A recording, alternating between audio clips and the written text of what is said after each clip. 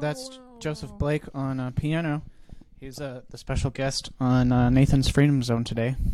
So, how is it going, Joseph Blake? Really good. How are you? Hello. Doing well. I like your podcast voice. Cool. Joseph is a friend that I had met last year after I moved here, downtown. We bumped into each other. I don't know exactly how we met, but it was outside of Outland Ballroom in Springfield. Yeah, he seems like a nice guy, so we talked quite a bit. They don't actually have balls there. Yeah, no balls at the Outland Ballroom. Actual balls there. Not like the AC/DC song, Big Balls. Nothing like that. Nope. It's kind of a bummer. If you get all dressed to the nines and show up and nobody's there for that. Did you play a song while you were there? Like, did you have your band there? Was that what it was? I was there with my roommates who were all in a band, and they were banding at the time, getting sweaty in front of strangers. Yeah, there's some cool bands there here and there occasionally. I saw some heavy metal bands last time. As soon as I walked in downstairs, I got roundhouse kicked in the chest because they were doing that moshing thing. Right. Where you don't pay attention to your surroundings. And then you hurt people as a result. I mean, it wasn't even necessarily my fault because I just walked around the corner and it was like, bam, roundhouse kick. That's got to be a sign. Got to be something saying like, yeah, this is your heart. Something. We're gonna smash it out here. It was very violent music. I still enjoyed it. But, it was one of those bands where the lead singer is always talking about satanic terrible things. I don't know why they do that. Sometimes I can still enjoy the music in spite of that, not because of it.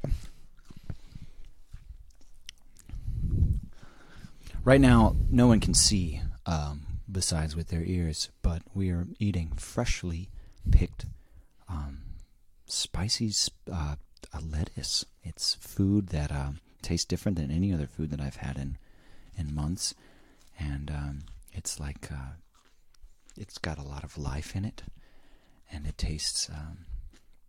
It's got 3 or 4 different flavors that normally get expunged through the grocery process in a store, and so I'm very thankful for it living and dying inside of my mouth so that I may live longer. I appreciate you, Lettuce. That's right, Nathan. You're welcome, and also thank you to the arugula that I grew. Thanks for growing and being so tasty, arugula. The reason it's called arugula is because that name means explosion or rocket. That name means rocket, and they call it that because it explodes with flavor whenever you grow it right. Wow. I grew it at my parents' house in a garden that I've been working on for the last 2 months. And arugula does really good in Springfield. For the heirloom kind from Baker's Creek, you can order the seeds online or go to their festival and get some. And for those of you out there who don't know about the Fordland Seed Exchange at the first Saturday of every month, I believe. Do you know which one it is? That sounds right. Friday or Saturday? There's a big one coming up in early May, too. I think it's Saturday. They do a big one. Yeah, and so you go out there and they'll feed you a free meal, which is awesome, and then get world-class seeds. People from all around the entire world order through the heirloom magazine catalog for their high quality seeds that can reproduce once grown. No X-Men mutant seeds here. That's right. No GMO. Hopefully. They One also thing have that I knives. heard about Orgonite, as I've been doing a lot of Orgonite recently, I heard that with the scalar waves that it generates, you can actually convert a GMO plant back into a normal plant. No way. That's what the guy who has been making it and researching it said. And that sounds insane, doesn't it? He said something to do with the vibration that, the plants know what their DNA should be and the universe knows how it should be. And if you get the right energy around them, it'll go back to how it's supposed to be, which That's sounds awesome. Sounds like a miracle. That's got to be applying to us too, right? Yeah, Like if we I hope so. if we mutate our cells, they'll go back. Well, Most of our cells regenerate every 3 to 6 months, right? Except for like the slowest ones is the liver, or the kidneys, or the liver and the gallbladder. Those take the longest because they're our filter systems. I learned this recently, so that's why it's so fresh. Hold it a little closer. Because it's like, well, I just didn't want to chew into people's faces. To my face. Your face. But, yeah. So we could probably unmutinize our cells, through attention. Yeah, definitely with your thoughts too. One trick I learned is that you can actually mutinize your cells to do new good things. Like if you learn about poison that's in the world, you can talk to your DNA and tell it to create adaptations and mutations that will overcome whatever environmental violence or toxins. Really? Yeah.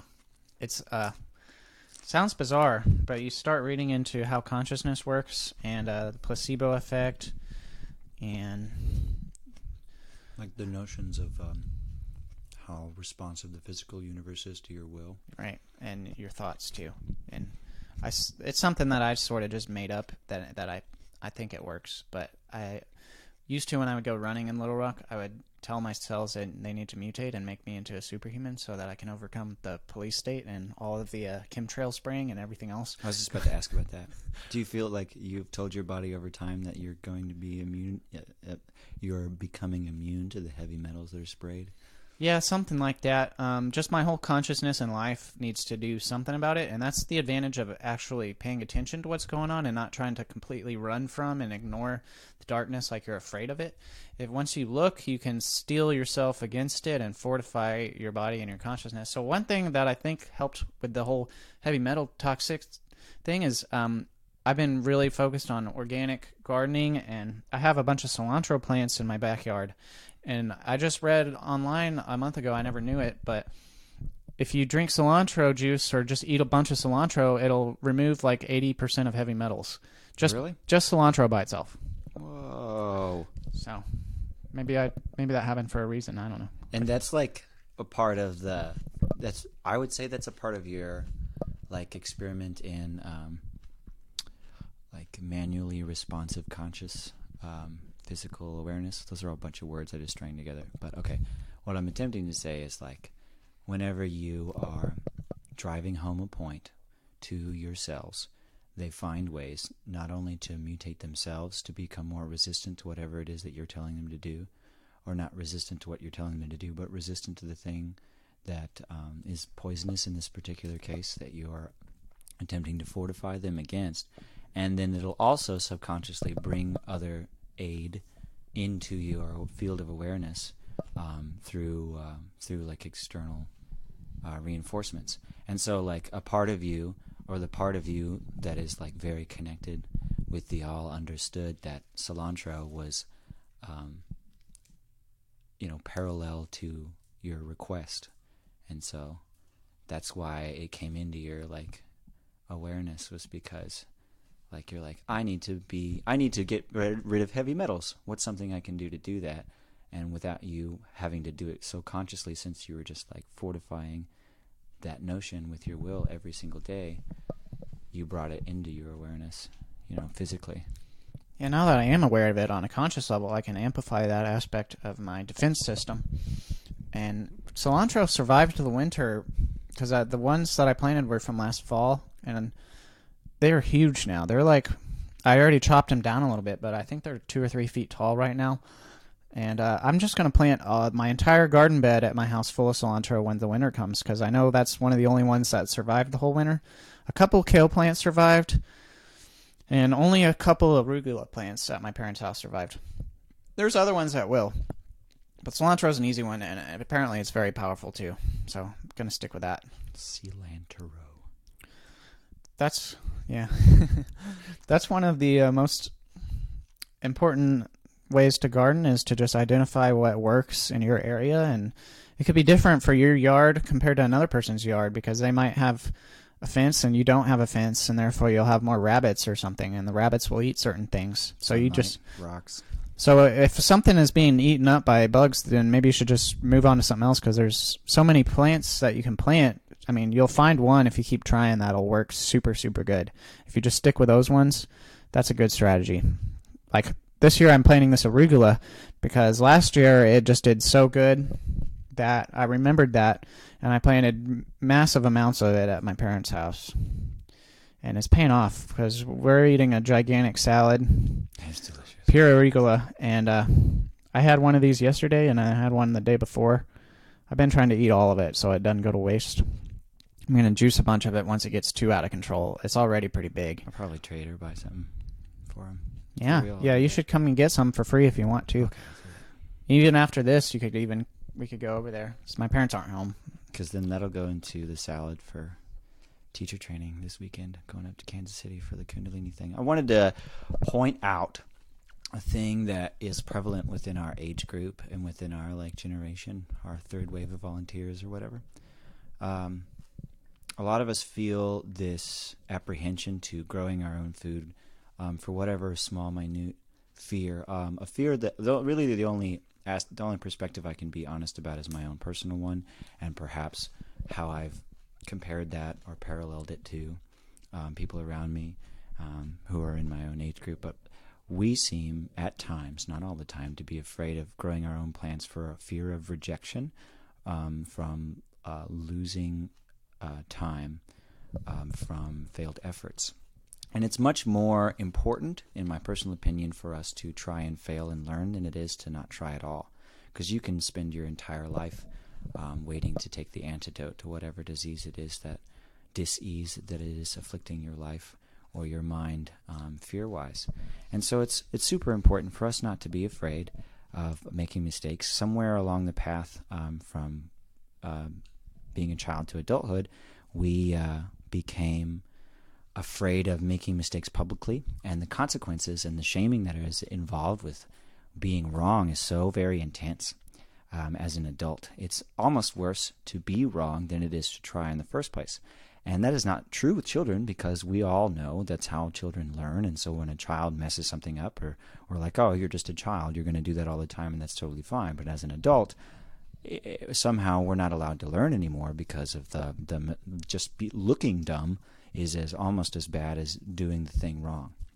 And so if we could bring that same philosophy to how we view other people when they're learning and making mistakes, and to not promote any sort of self-judgment within other people, then it'll be easier to do it within yourself, or whichever process you want to do first. If you want to, I think it might even be more beneficial after I said that out loud to start with yourself and say, I'm going to not be so hard on myself when making mistakes as a human, as a person learning, because that's the only way that I do learn, is through mistakes. And just because my body is older, that doesn't take away from my imagination or my ability to learn new things.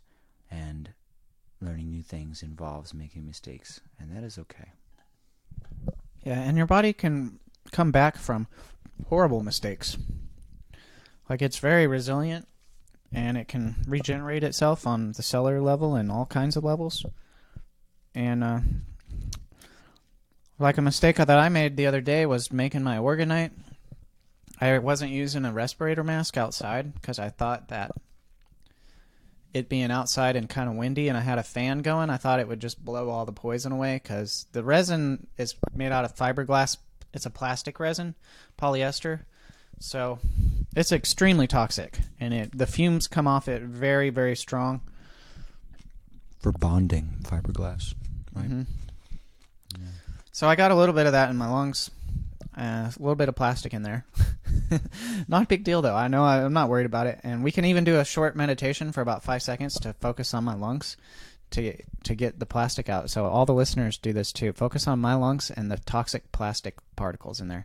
And we'll focus for about 5 seconds and clean it all out. Or just lungs in general, like all the lungs everywhere. Yeah. Just like the holding lungs. Joseph's lungs too. And yes, every other person's lungs. All the lungs. With the chemtrails and everything that's in lungs. Because there's a lot of bad stuff in there. I'm like training for let's just do it right now. Ready? Okay.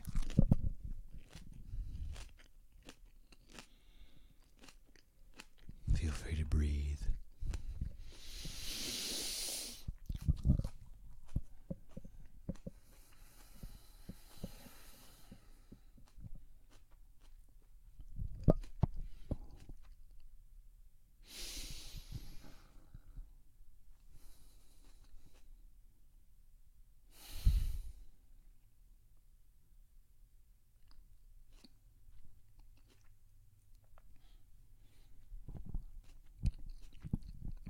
My lungs feel a lot better already. I feel pretty good too. That definitely worked. What we just did is actually a form of time travel. I do this a lot on my podcast. You have the future listeners focus on something in the present moment while we're recording, like I did it with the Fukushima reactor. And then anyone who listens in the future, we now just pulled their energy and their healing energy into the past. It's time travel. Whoa. That's crazy. I already feel better. One thing I'm going to do to help my lungs, I'm going to put some of those anti-cancer cannabinoids in there. I only do that, every few weeks, but it's been a couple weeks. I'm waiting maybe until I'm done with my dissertation because I don't want to screw my energy up before my dissertation. I could afford a mistake afterwards, but I'm trying to get through this whole defense process as fast and smoothly as I can. So I haven't been taking any chances, but I might take a little bit of a chance because it is 420, and I do have a little bit of cancer from that plastic stuff. We just got the majority of it out. We did. It was amazing, but those cannabinoids, they're always a little bit helpful when you're not abusing them. Whatever you got to tell yourself, man. I think that like the cannabinoid spirit has been I believe in this pathway thing, right? So the more that we're all animals in the same like sense that's in birds. They're like born with the knowledge of when to fly south, and there's not like a class where all birds go when they're a certain age with like a whiteboard, and they're like, one day you will all fly south, and it will be very important for you to stay alive. Now they just know to do it, and so like it's like a pathway thing. So the more that a creature does a thing, it creates like an energetic pathway. Since there's no time and space in it, it becomes easier in the future for that same species or animal or creature, whatever, to do that same thing. So it's like a pattern in your house. Like you cook a certain way, and so every time that you cook that meal, breakfast or whatever, it's easier to do. And so many people have smoked so much marijuana in the world that it's so very easy to do. So within the collective unconscious, we have this huge creature that is fed constantly these like I'm great positive vibes, and so it's easy. So it's a very like large part of the race right now is like the cannabinoid nature, but it is an inhibitor. Always remember that it's an inhibitor. It shuts down processes and your ability to utilize certain parts of your brain, which is almost it's never an absolute for every person. It's going to affect every person differently at different stages, and some people need to take a break from processes that have been going on for a long time, and some people have just turned those back on and that are utilizing those now and don't need to shut them off.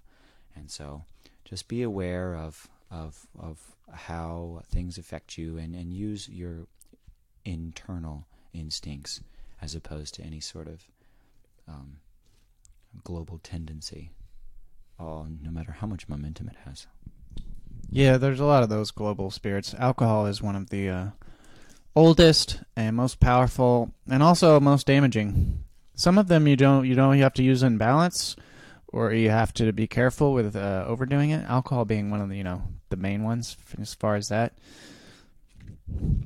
The way that you know that it's bad is that it damages life forms, especially if you purify it to like 95% and throw it on just about any life form. It'll just destroy it instantly. So it's something to just be careful with. I'll occasionally have a little bit, but choosing the right spirits to help you. Like right now, we're having some arugula. That's a spirit. The pattern and the definitely affecting our voices on the podcast. Just having this vibration in here, I think it's a good vibration. Yeah. And so, whoever listened to this in the future, right, who really thought like, "Oh, I'm going to go get some arugula," those vibes have an instant impact right now. And so we keep bringing it up because someone might have listened to this and really benefited from having their arugula in their life. And so that's why it's like reiterating its presence, because it was like, hey, you mentioned me once, and then I did some work, and now you can mention me again to say thank you. What would be really crazy is if one of the listeners also happened to be eating a gigantic arugula salad while they first heard this podcast, and we bring up that it's a synchronicity.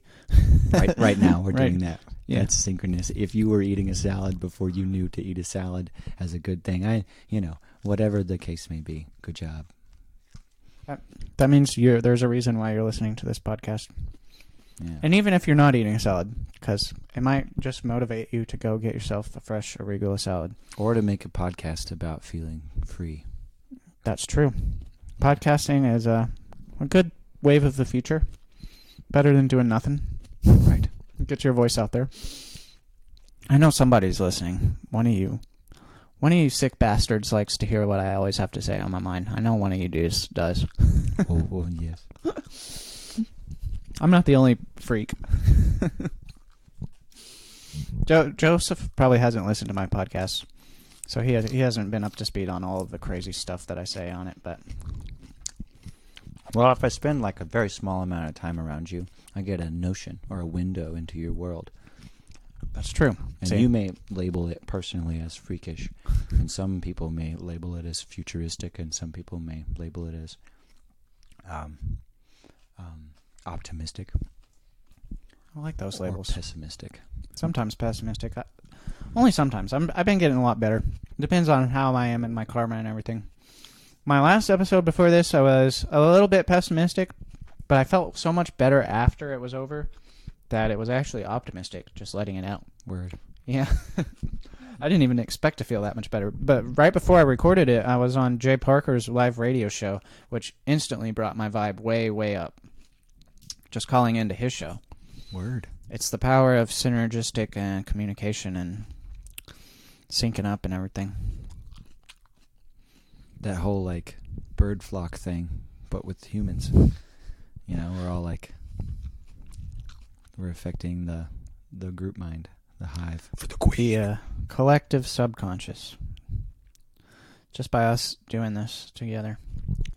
It's a good thing to do. I've been thinking about bees a lot lately. Oh yeah? What about them? Well, like 1 teaspoon or 2 teaspoons is like the lifetime work of 10 bees or something like that. Wow. Serious business. It's a lot of work. Yeah. And so there's like bee elitism that happens because like they understand, the hive understands whether they can support a certain number of bees when it comes to wintertime. And so sometimes they'll shut out a good number of the worker bees to freeze out and die in the wintertime if they know they can't feed them during the frost. And so for the queen, really sometimes entails a small amount of bee elitism. But it is necessary, And I was thinking, I was talking to my friend Jordan, who I do wish he has a chance to pod here or at another time or something like that. We were talking about it's their whole lives are centered around sex, and when they finally have that sex, they like die right afterwards.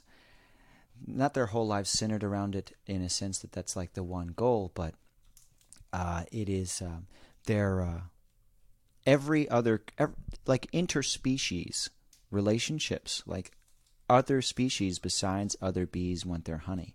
There's not a lot of species that have to protect their vital birthing liquids from other species. Most of the time, it's within interspecies relationships, like the birthing fluids for humans don't have to be defended against bears or wolves or butterflies. You know what I mean? And so I think it's really intense that like bees have this notion, this greater notion of group mind that they've cultivated to be able. They literally will one day you will die for the queen. You know, they just like they know what it means to live by a greater cause. Well, those are very, very interesting bee facts. Wasn't really aware of all of that. So, do you think that it is their sexual output that is what the honey is? I don't even know how honey is made, but that's very interesting. I don't really know. I know it's like a birthing. It's like how what the baby bees are born into. The queen, like after having sex with one worker bee, which is like the most ecstatic and erotically charged super experience for that worker bee. I mean, you know, he's like the luckiest bee out of all of the bees. But they don't look at it like that. They're like, one of us will be the great male, you know, and then the great male dies immediately after the sex because it's so awesome with the queen. And so the queen goes around to all of the work that the worker bees have built, like all the catacombs, and then she like has the children within the honey and like the honey chambers. You know, I could be wrong about this, but this is how I learned it.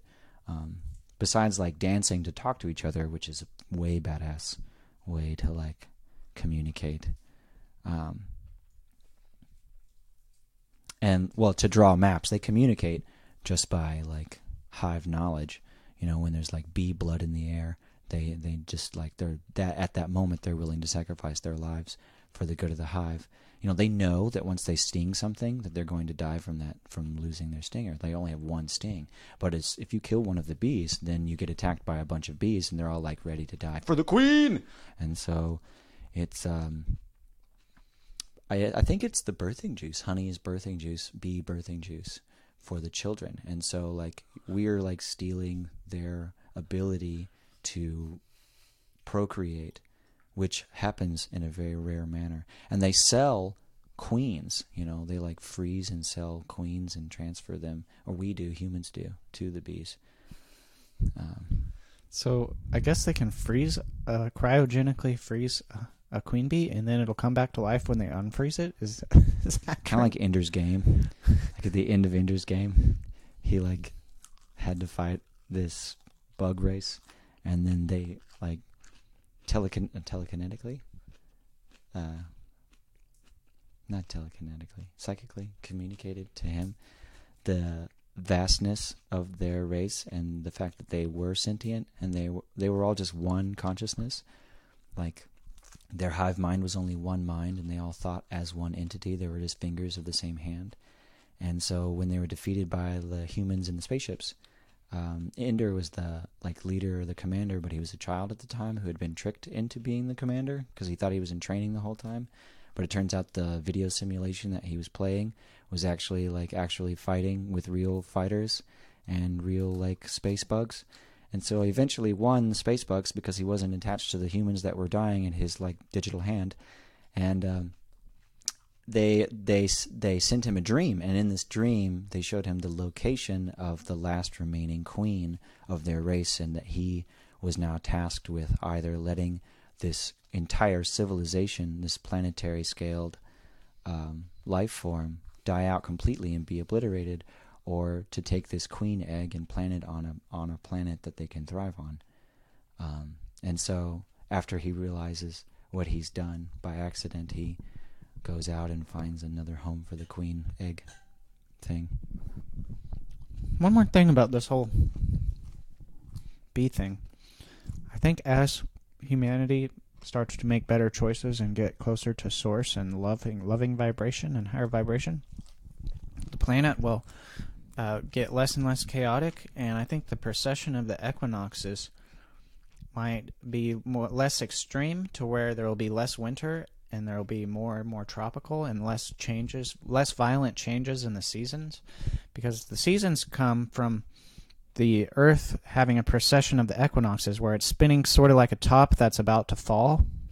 And I think as humans make better choices, the top will get more and more stable to where the equator is not shifting up and down in alignment with the sun, and it's just exactly centered on the sun, kind of.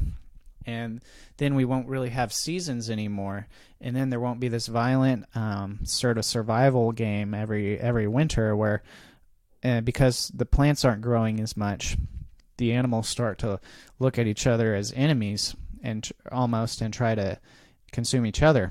And the same thing for the bees. Like in the winter, because it gets colder, all the bees, there's a little bit of scarcity in the hive. And if we think about it on an individual bee level, there might be certain bees that are higher or lower level of consciousness, and some of them may be satanic bees who want to leave all of the other bees out of the house because they're so afraid that they won't have enough room for themselves or enough honey. And they might even be so satanic that they just want to pig out on the honey all winter and eat the most honey of any bee, because they might think that they need to propagate their genes more than all the other bees, and that's the only thing that matters. And they want to be the only bee that gets to be with the queen bee.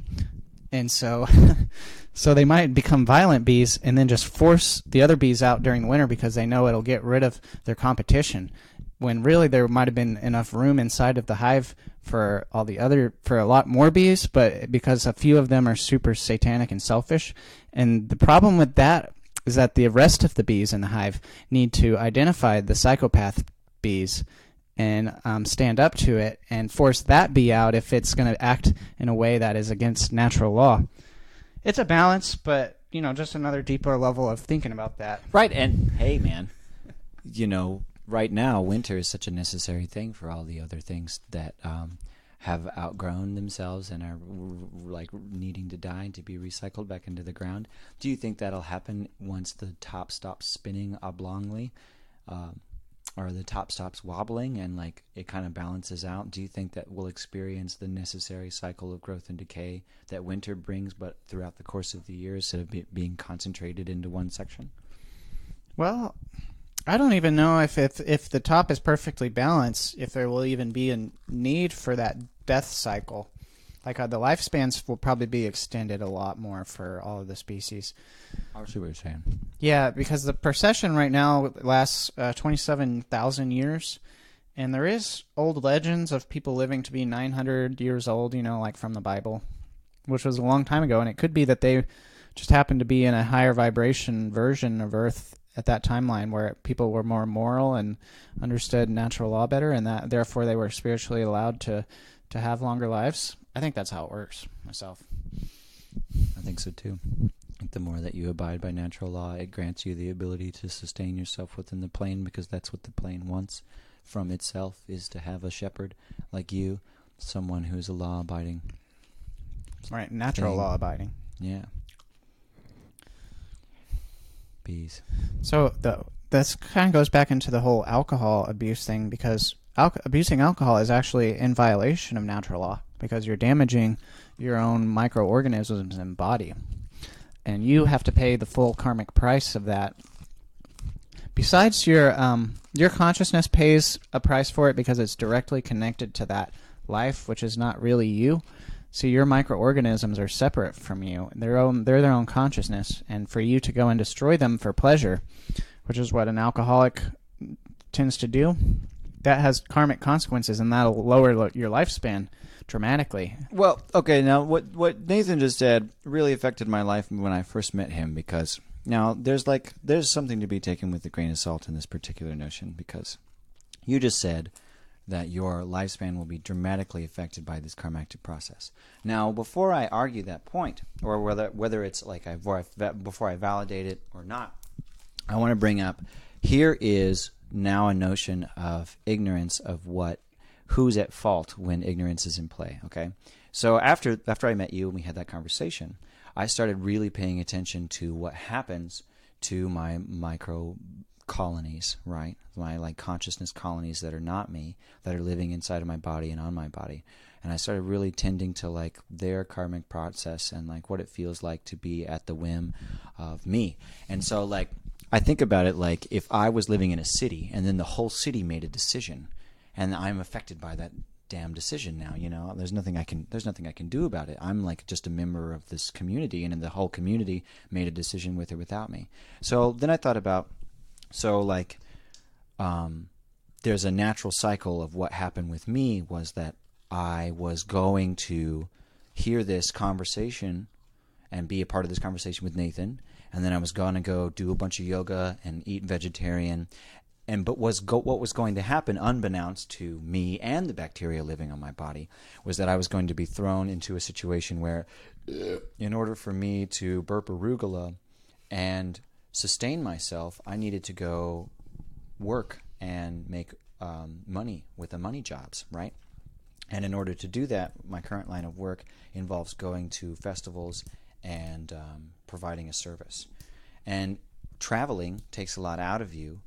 It's very difficult in this particular time zone or timeline, to me, with my own financial status, to continue a completely vegetarian diet with completely organic materials,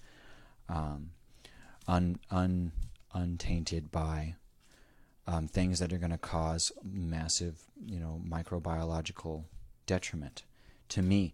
And so, a natural cycle came through where I needed to go make money, and these things had to happen. And I really beat myself up for eating at Mexican restaurants when I didn't have any food because I ran out of money for ice to keep the cooler and the fresh veggies good, and I was buying vegetables from grocery stores when I could, but sometimes I needed to, I avoided gas station purchases at all costs, but Cliff Bars are not that great for you.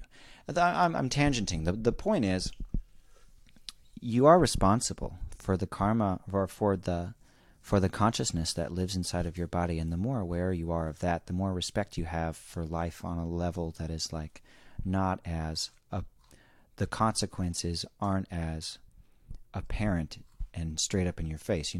You have a dog or a cat, and something happens to the dog or a cat, it really affects you because, one, you can see the dog and you know where the dog is, and you have an emotional relationship with the dog.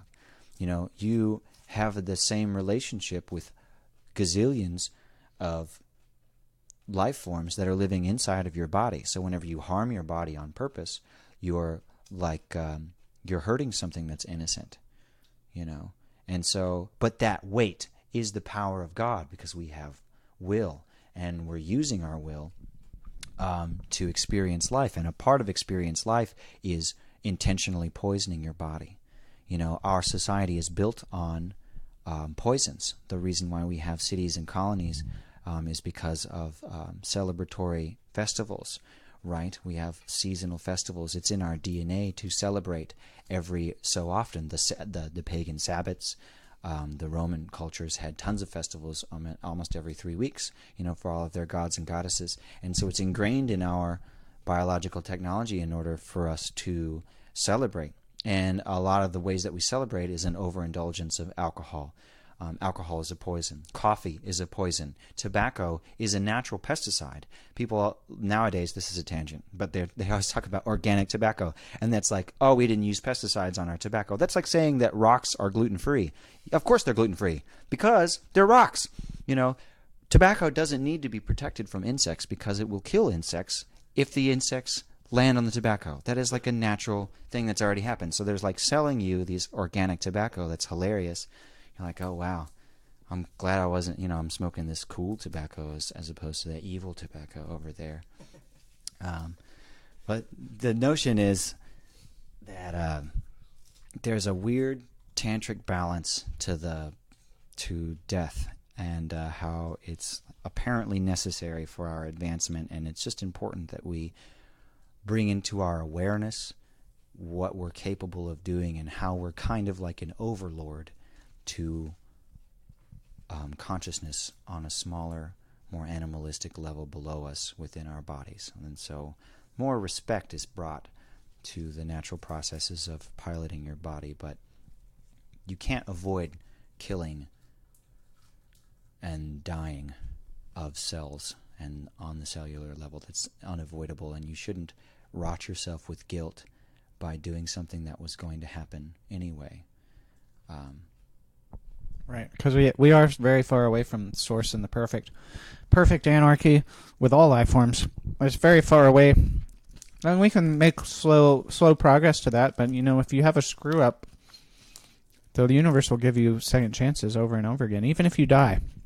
Because one of the upsides of death is that you get teleported your consciousness into a new body or location in the universe that more matches whatever vibration you had and what lessons you learned in this life. And I think that'll give you a chance, if you get to really high levels and everyone around you on this planet is like super, super low level and you get kind of tired of that, maybe if they just murder you or something, then your body would teleport into this much better place where you could start learning new lessons and be surrounded by new and better friends. That's like a new spin on the Salem witch trials. Yeah. All those beings were like, okay, I did my best here. I would like to leave now. And so they like practiced something that was natural, and then they got burnt for it, and then they got moved to another plane that was more conducive to their lessons. Yeah, or even maybe the Jesus story kind of fits that description too, because Jesus being a perfect being is what Christians say, which to me it seems to be impossible, like Joseph was just saying, to be a perfect being. While on this plane of existence where, everything's physical and you're walking around accidentally stepping on little insects and stuff. I mean, if you want to take it down to that level of natural law. Or yeah, if you drink wine, too much wine especially, that's not perfection. There's so many ways to be imperfect that you can't avoid them all in this lifetime. You can try to avoid the main ones, which is like hurting other, high-level beings. Like if one of your main hobbies is just hunting animals, just for fun, then maybe you should stop that if you want. That would be a good one to focus on, because there's plenty of other things you can do. Right. If that's like, I think it's about maybe like scale. It's scaling the effect of your influence into arbitrary and necessary modalities. So, like, since hunting is much less of a necessary thing as the time progresses, even though time progressing in that direction is more rapid than before. Like, say, we needed to be hunters and gatherers for a really, really long time, and then suddenly everything changed because of the telescopic nature of evolution. We have to kind of adapt really quickly to that, but that's still no excuse to being like, well, what about the old ways that we were doing things? It's just you'll know in your stomach and in your heart whether you're doing something for arbitrary pleasure or you're doing something that's natural, whether that be positive or negative. Yeah, one of the ultimate truths of natural law is that there is actually never any valid excuses for evil, even on the micro level. Like, you always get the karmic consequence of the natural laws, but it's your choice. And, we're all stuck in our karma here, far away from source. But that at the same time, there is never any excuse for any act of evil. Even the salad that I'm eating right now, there's no excuse because I killed all those poor arugulas. I mean, I planted them, so that helps. But I still murdered them, and I can hear each of their little screams every time I crunch and chew them. But it's not as bad as killing animals, I don't think, because I don't know. It's hard to say. I'm not God. I don't know what it's like to be. You're like a finger of God, though. It's like your will to start to understand like your power as God's power. And so, like, this is a place where I'm at often is like this like impasse of like, okay, how can I determine whether it's more or less bad to kill a higher or lower consciousness being? Like, I have to respect my place in the food chain. That works because my body will deteriorate, and my natural body is made to ingest arugula. And so, in a way, its life is made valid and validated by dying to keep a higher existence going on. And the reason why that becomes such an okay thing in my mind is because when we die, as humans, something above us, a greater hand, will benefit from our spirit moving. But as you pointed out earlier, it'll be a much less violent transition of energy. So like right now, like lower forms that we eat seems to be like, oh, this is their death and it's pretty violent and stuff. But I too shall be delivered to a mightier hand when I die. So something's going to eat me, and then be furthered. One crazy scientific fact that sort of actually validates what I said was that if you fast, which is where you don't eat anything, and if you do it consistently, your lifespan increases. So it's like, because you're not taking on the karma of eating, and it's been scientifically proven in animal models. You just do intermittent fasting, which is like, there's many ways to do it. One way is you just don't eat anything for 24 hours, about once a week or so. It depends on the person.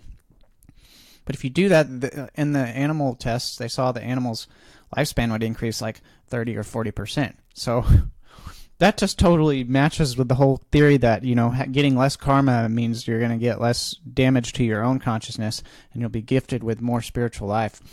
Like, this is another solution to where if you're traveling and the only food available is really terrible food, you could always try to do a little bit of a fast until better food becomes available, because you would be surprised how long your body can actually last without food. And I try it here and there.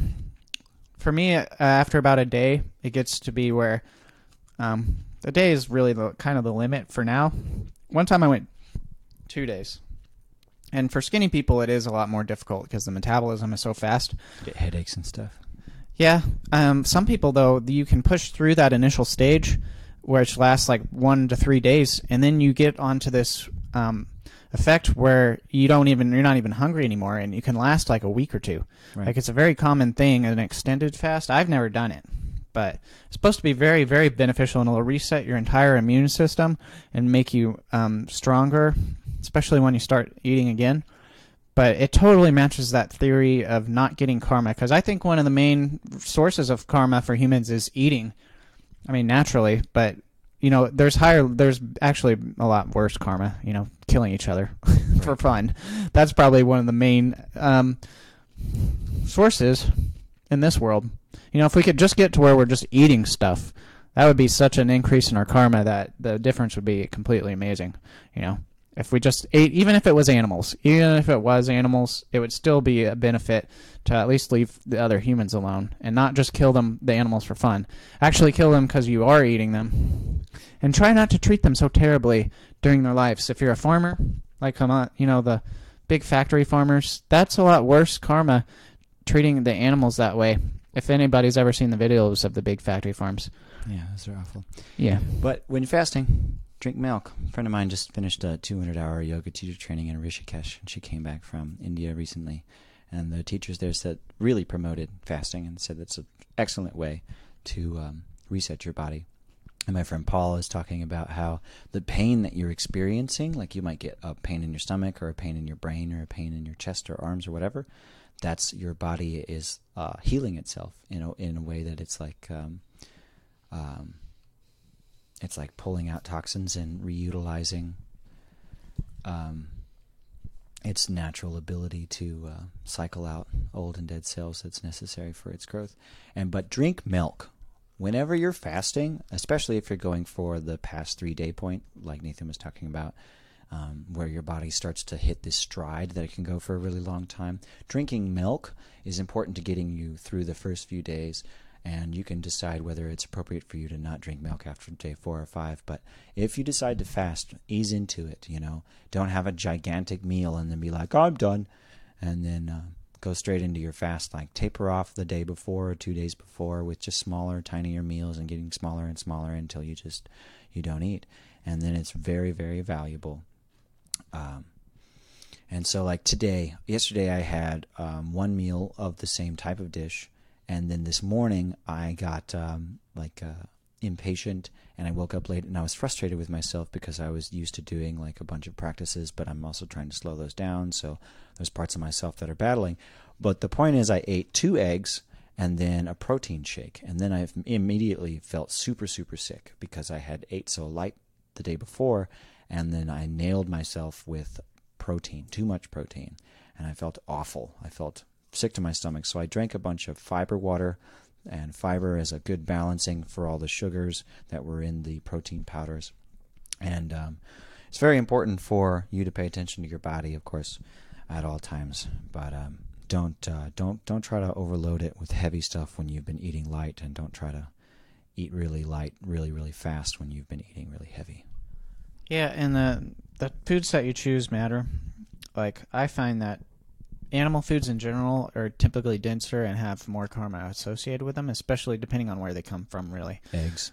Yeah, eggs, if they're coming from the factory farm, it's going to have a lot worse karma than a small farmer who's nice to the chickens. And same with dairy cows. But in general, things that come from animal slavery do have a lot worse karma usually. But it's just a rule of thumb, because other things like rice and corn, they also have terrible karma, especially Monsanto corn, because the way that's grown is they have to completely demolish all of the landscape and all of the natural nature to make room for the cornfield a lot of times, and that destroys a lot of animals' homes and just nature in general. And sometimes the soil itself, which is full of microbes, is destroyed with the way that Monsanto grows a lot of the gigantic monocrops, is what it's called, destroys the soil, and that's definitely got karma. It gets through that food. So don't think that just because you're vegan means you're not getting karma. I mean, I think all food has at least some level of karma associated with it, but it's about doing the best that you can, in your life situation. And you don't have to be super judgmental about other people, because we're all in the karma cycle together. But you can be a little bit judgmental and at least recognize the karma when you see it, and maybe offer them an alternative option. That's an extremely important point. Not to be judgmental of other people's process. That is more valuable than being right. Is to be kind and to observe. I used to think that being right was the ultimate form of love, and so when I saw someone doing something that I didn't believe was beneficial to their process, I passed a godlike judgment on what they should and should be doing, and that in itself is an act of negative karma in my particular perspective, because you're preventing someone from learning a lesson on their own by trying to force an ideology on them that they would come to naturally when they're ready for it. And so if someone asks you and it feels very natural for you to share your process, and they feel like they're ready for it, then they'll ask you and come to you, and then that process will take root in their lives, and it'll actually count. They'll remember it and really do it. But if you evangelize about your eating habits and how it's very bad for you to eat unconsciously and just consume and consume and consume, and then wonder why you feel so ridiculous and are going through all these ridiculous things in your life, you're going to stay in that cycle until you're ready to get out of it.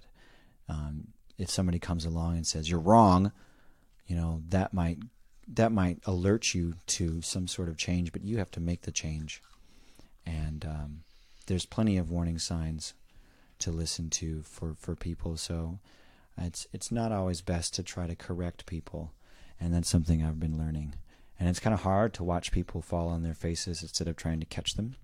But if they fall on their face, then they'll remember and they won't do it again. It's the whole Christian fisher of men thing. Teach a man to fish, and then he'll be able to feed himself, as opposed to like fishing for him every day. Then you can only fish for one, or you can only fish for a certain number of people and provide for a certain number of people. But if you teach people while you move along, then you can help people provide for themselves, which is much more sustainable in a long-term sense.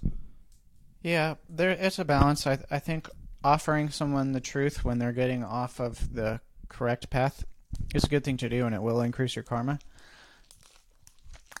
But you don't want to get to where you're trying to physically force people, from making a mistake, unless you're defending, an innocent life, and you're not being a hypocrite about it. That's a big subtlety here. Like, if you yesterday, or today, you got done hunting or farming animals, and then you want to, forcibly stop another person from doing that same thing when you just finished doing it, and then you take it to the point where you'll actually kill that other person just to stop them from doing something that you just did. That's probably bad karma. Okay, that's probably not very good. But at the same time, you could say, I used to believe that I needed to do that, and then I found out I don't need to, and You don't really need to either, and if you don't, you'll get better karma. Just saying. They might hear you, and then they might have to learn on their own the hard way. And I think if you at least offer them the truth, that's helpful.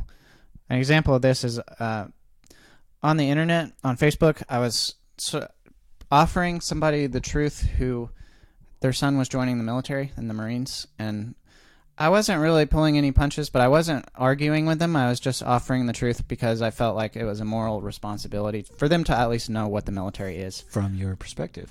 From my perspective. And I think really the ultimate truth of the way I perceive it, the military is a death cult, and joining the military is like signing a death wish for somebody else or for yourself. It's going to get bad karma even if you don't die. I mean, they're going to drill you around, and they're going to make you their slave, and they're going to try to break you down in your personality, and they're going to try to turn you into an order-following psychopath. And that's just not going to be pleasant for anybody to go through, I wouldn't think. So I was sort of gently telling them, about what the military was, and for the most part, they were kind of rejecting it, maybe not all of them, because I had been through this one round, and they didn't defriend me, so it's almost like they wanted to see what I was going to say, and they kept posting about it, and I let them cool off for a week or so, and I kept seeing the posts about the military thing, and then finally today I was like, okay, round 2, and so they posted a picture of their son in the Marines, and I posted on there that something about he's not him specifically, but I said like ready to kill or ready to die for big oil, big pharma, and big banking. So that's me laying my little message out, truthful message out, because that's how I perceive the military to be, controlled by and working for. So, truth or not truth, that is Nathan's version of gentle. Well, and so like I am completely I completely support all of those notions as truth, but that I do not support the notion of attempting to enter into some sort of internet argument about the choices that have already been made within another person's path. It's completely futile in my personal perspective to be able to try to not to be able to, but to try to affect another person's decision-making process. No matter how fortunate or unfortunate that is, from my perspective, sometimes like my heart really wants to be on the side of what Nathan has already done and be like, yes, this is the truth. This is what is happening. But there's also another part of me, and I'm not saying which one I agree with, and I'm not saying which one is right or wrong because I don't know. But there's another part of me who's like, hey, man, that's like something that they've got to figure out on their own. They're not going to read a Facebook post and then pull their son out of the military. That's just not going to happen. Well, exactly. That's why he's still in the military. But if they were to have at least, what the magic words I put did go into their consciousness, and depending on whether or not they talked to their son about, maybe I affected their thought processes a little bit, and maybe even telepathically they might have been too afraid, or maybe not. They might have went to their son, and after reading some of the things that I was mentioning in a factual way, and I also posted Mark Passio's video, The Cult of Ultimate Evil, Order Followers and the Destruction of the Sacred Feminine, where he really breaks down what the dynamic of order following is and how it's being used to destroy humanity. If they were actually have watched that, which I offered it to them, and they might have watched it for all I know. I hope they did. We'll say they did. Then they might have all of a sudden realized how dangerous of a situation it was, and they might actually have just mentioned to their son, if they order you to do something that is against your conscience and that's not what Jesus would have done, don't do it, because they're not going to kill you. You don't have anything to prove. Just go through it, and if you feel like you're doing the right thing, well, then I guess do it. But if you ever feel like they're trying to get you to do something that Jesus wouldn't do, don't do it. I feel like, Nathan, you are a part of an energy wave, right? And so you're not doing it alone. There's a whole wave of energy that is trying to tell this family the truth, and you are a part of that. There's a whole collection of entities that are putting their efforts towards revealing and illuminating the truth for these families who believe that they're doing the right moral decision by sending their children to defend the sanctity of the land that they grew up on and that they want their children to grow up on. And so with the coming disillusionment of the political systems, we're not alone. We are not alone in the movement of truth at all. We have galactic backing, if you will, from our fertile resources on this planet being so violently harvested all the time. And so it's a weird impasse, man. I do want to just mention just like one final thing, that most people believe they're doing the right thing all the time. Even in their hearts, if they know that it's wrong, that's going up against what they've been what the momentum of their supposed lie that they've believed their whole lives. And so it's important to respect that thing that's in all of us, no matter if you are in the death cult or not. You believe that you're doing what's best for you and everything else. And when you wise up to your own instincts and realize that you're not a part of the best thing, you have a choice at that moment whether to leave it or not. Yeah, that's a very good point. And I hear a quote often that 99% of the time the bad guys think that they're the good guys, because the culture and the mind control and everything. And I'm not saying that I even did it the best way possible, because there's an entire spectrum of what the magic words are and which ones are going to be more effective than others. And maybe by me posting the first right off the bat that, they're working for Big Pharma and big money and big oil and stuff. Maybe, I said ready to die for Big Pharma, big oil. Maybe that was not the correct magic word. I mean, it had some effect. All magic words have effect, even the negative ones. But there might have been better ones that I could have just started with that would have got more of the effect that I was looking for. Like one I just thought of was, I could have just said, be sure to tell your son while he's in the military to not do anything that Jesus wouldn't have done, even if he's ordered to. Like, that might have been a much more effective magic word. But part of the process is getting on the battlefield so that you can get practice with your magic words and then think about it afterwards and make improvements on your thinking and the way that you present your information. And, I don't know. Absolutely. I think if you're on the battlefield doing the great work, you will start to make improvements and your skill level will go up. So I think I just leveled up a little bit just in that connection. And Joseph helped me there with that one, calling me out on maybe that being a little too harsh right up front on that one. I want to comment maybe on magic words really quick. Mm-hmm. I find that the most benevolent outcomes come from a non-egoic stance. So if you are ready to put forth effort that has a subtle effect or a magical effect, that you have no attachment to its outcome, and you are not worried about the credibility being granted to you or to any other being whatsoever, if you're not working for the benefit of publicity, for a lack of a better word, then the magic seems to have a much larger effect, in my personal opinion.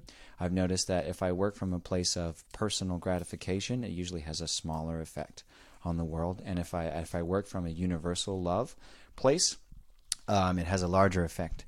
And so what you were talking about with don't do anything that Jesus wouldn't do, what that's doing is utilizing their terminology that they would be most comfortable with, and then implanting the magical intention of the truth that you're attempting to illuminate without any sort of egoic agenda behind it. And what that does is have a massive effect on their psyches, as opposed to like something that is seen as an attack. Because whenever you're in an attack mode, you are perpetuating the thing that you're trying to stop. It's like, I'm going to break up this fight by beating the crap out of one of the people. That's like the opposite of what you're trying to do. Yeah, there's better and there's worse ways to diffuse any type of violent situation. And as you progress spiritually, you'll learn what the right ones are. I might even go on there on Facebook and maybe even apologize a little bit and then plant that new magic word in just to see if the dynamic changes. And I feel like, my motivation here is not, very ego-based. It's another spectrum, how much ego is involved. So everyone has at least a tiny amount of ego involved in just about everything they do. So there was a small amount of ego on my part. It's hard to put a number on it or anything. But the main motivation, I think, for me was just, actually putting the right magic words out there so that we can get out of this dimension, because I view it as the second half of the great work after you take care of your own internal private, and it's a process. You do both halves at the same time. You're never done with either side. But the first half being the internal work of your own thinking and your own vibration and what you're doing in your life centered around you. Once that's kind of on track, you can start working on other people around you and start saying magic words and leading by example and kind of maybe helping correcting certain things. That's the second half of the great work, and you're going to make very, very, very fast process. If you start getting the second half of the great work right, and you start using the right magic words, then you'll rapidly, rapidly increase the whole world's karma. Would you care to like break down what you just said in another way, as more layman terms? Yeah. For me. So the great work is sort of an alchemical tradition thing. You could see it as like turning base metal into gold, like with the Philosopher's Stone. Okay. And this is all spiritual allegory referring to human consciousness. Right. And base metal represents humans in their lowest, most egoic and hateful and violent form, like Gross beasts. form, yeah. And we can progress up that spectrum into the higher dimensions. To the subtle form. Closer to God, where humans are more loving and benevolent to each other. And the way that is done is called the great work, because it takes quite a bit of effort or concentrated action. You have to intend to do it. It's not just going to happen by accident, but maybe the whole universe is sort of heading in that direction. You can really go at whatever direction you want to in this universe. So if you want to go to the loving universe, you have to first get your own mind in alignment with the natural laws that exist that are governing this place spiritually and physically in every way. Like the difference between right and wrong, and whether or not it's a good idea to steal from people and to kill people for no reason. Once you start figuring out these basics, let's say you're in a really low realm where everybody thinks is totally satanic, meaning they only care about themselves, their lower S self, the ego, gratification, and everyone else's suffering or happiness doesn't even occur in their mind. Well, let's say you're one of the first people to awake to the truth that the other people's suffering does matter, and that if you don't want to suffer, you should make efforts to easing the suffering of everyone else as well. Right, and I want to do a small amount of terminology clarification that confused me in my earlier days, because I really was drawn to satanic practice or satanic notions after I watched Zena LeVay and Nicholas Schreck's interview with Bob Larson, I want to say, in the 80s on YouTube. I've seen that. Oh, okay. And so like when I first saw that interview, I was like, oh my God, this is awesome. These guys they're really on like the type of track that, because it was such an opposition to the Christian ingraining that I was brought up with. And so I finally was free to gratify myself in a non-guilty way, which was very, very valuable to me. Super, super valuable. And so it's very important to clarify the terminology of when you're talking about selfishness, I would say, Nathan.